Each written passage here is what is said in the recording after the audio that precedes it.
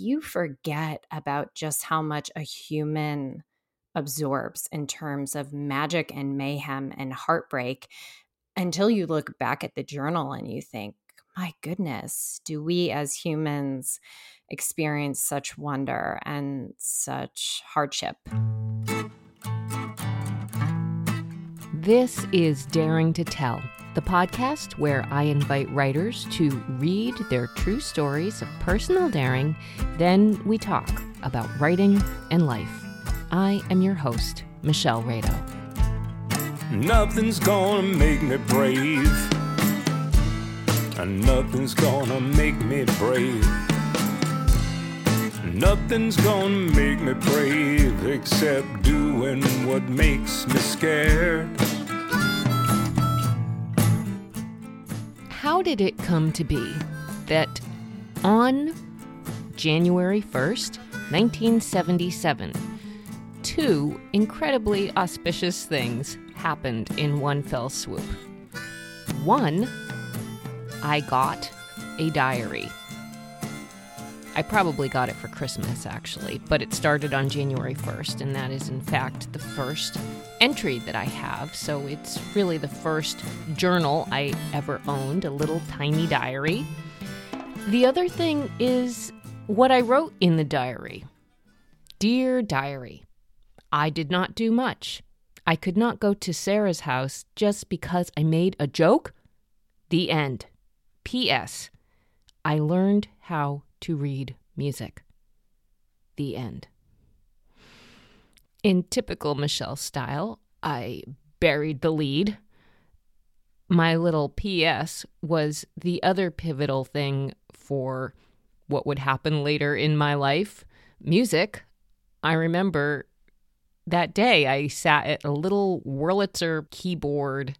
It sat on the ground. It was not sophisticated at all.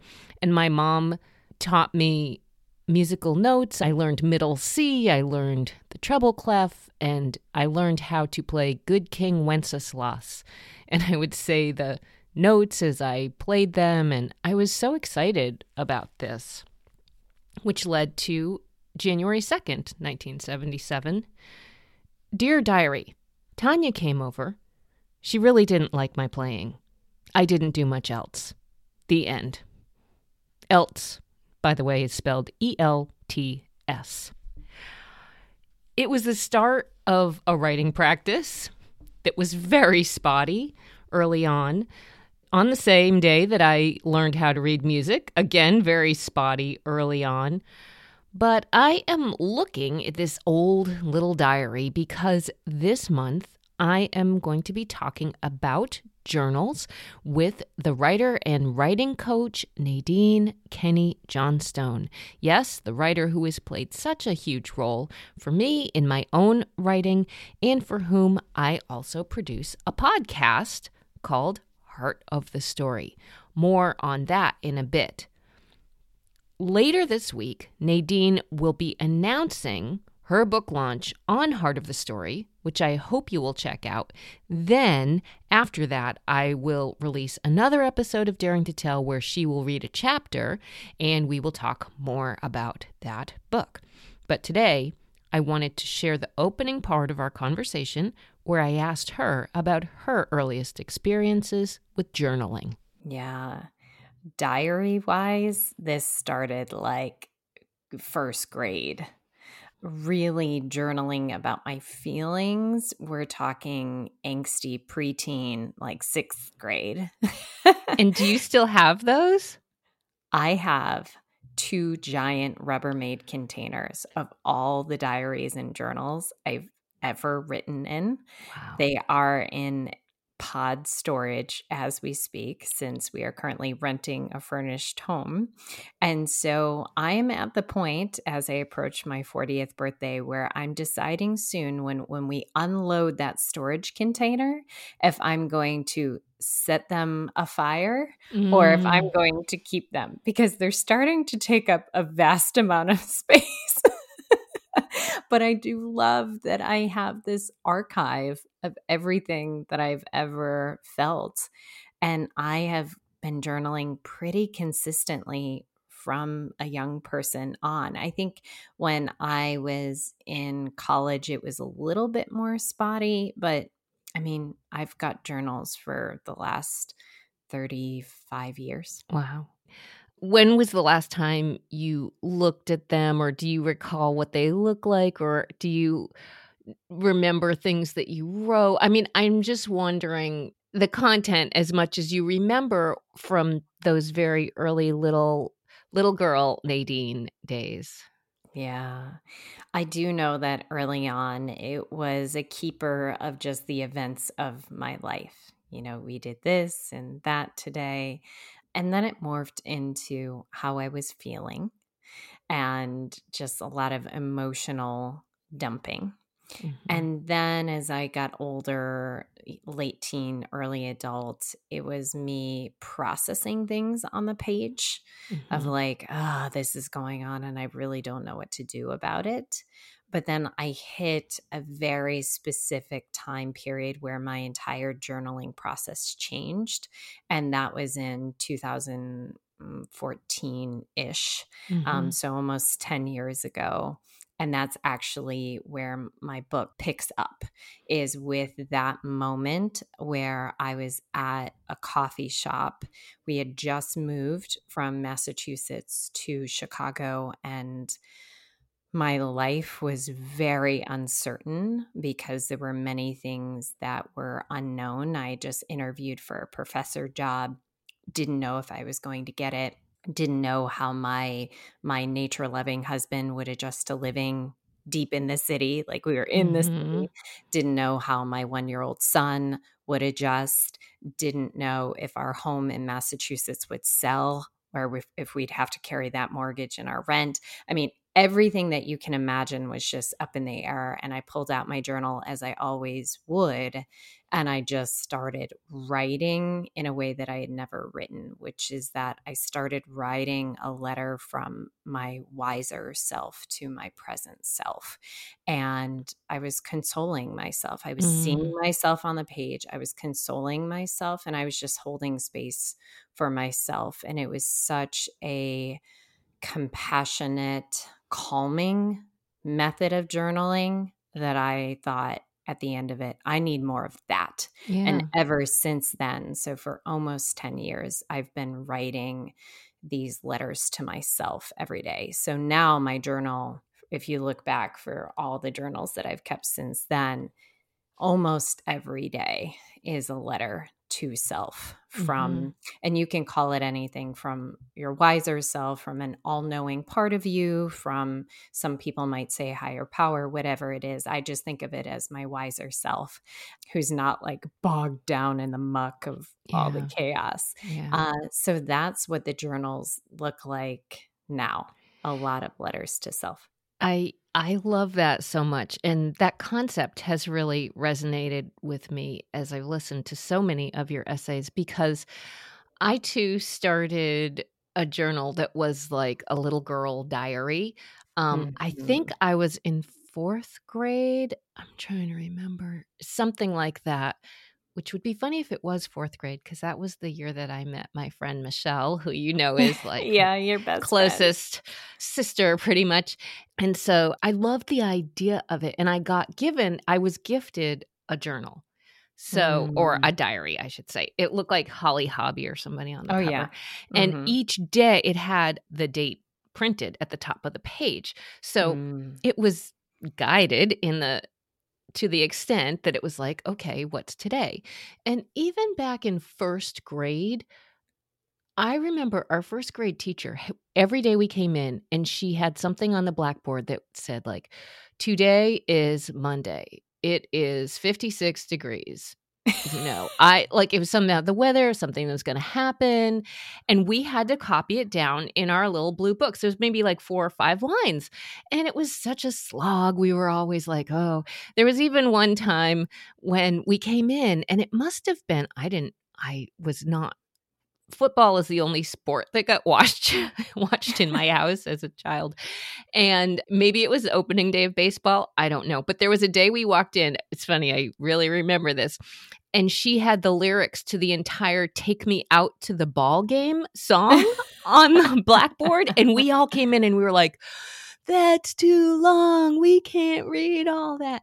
Anyways, I digress in my little memories. But because there's something about imprinting, that practice of writing every day, that then speaks to us and me too, because I go, okay, well then every day I had a date, and I would say, today, I went to school. Oh God, it's got embarrassing things about the boy I had a crush on at the time. Oh yeah. And Michael then, Kleinek. Oh, I mean, I'm not even going to say his name.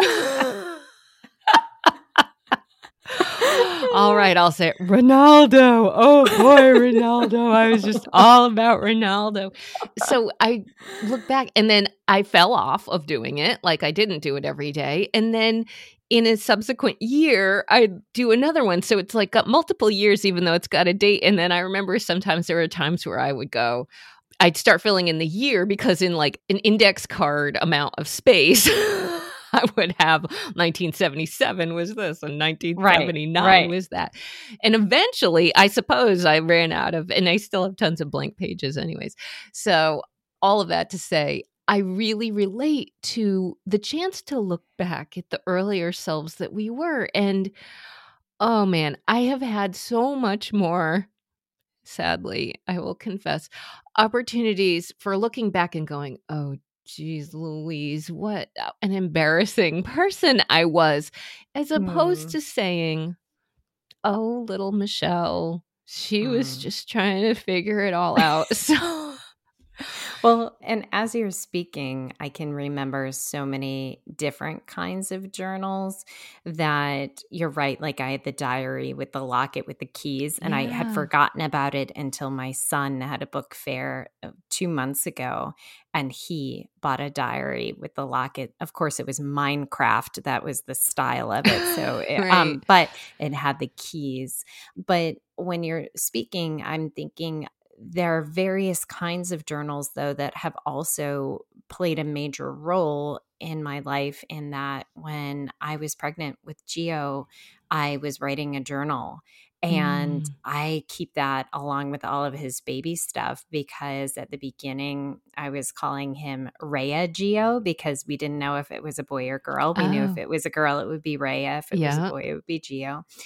And it took us through some really difficult times, because, as you know, when he was maybe 3 or so months old in utero, we found out he had a kidney condition, and we didn't know what was going to happen. Yeah. And so to stamp that in a book and be able to look back at just how, oh my gosh, what a roller coaster it was. But then the elation when I made it to 36 weeks or whatever to full term, to have that in a book, along with the fact that I was pregnant with him during the Boston Marathon bombing. Oh, wow. And I was supposed to go to the marathon to cheer on some of the people. I was teaching at a university at the time, and the students had friends who were running the marathon, and I was going to be there.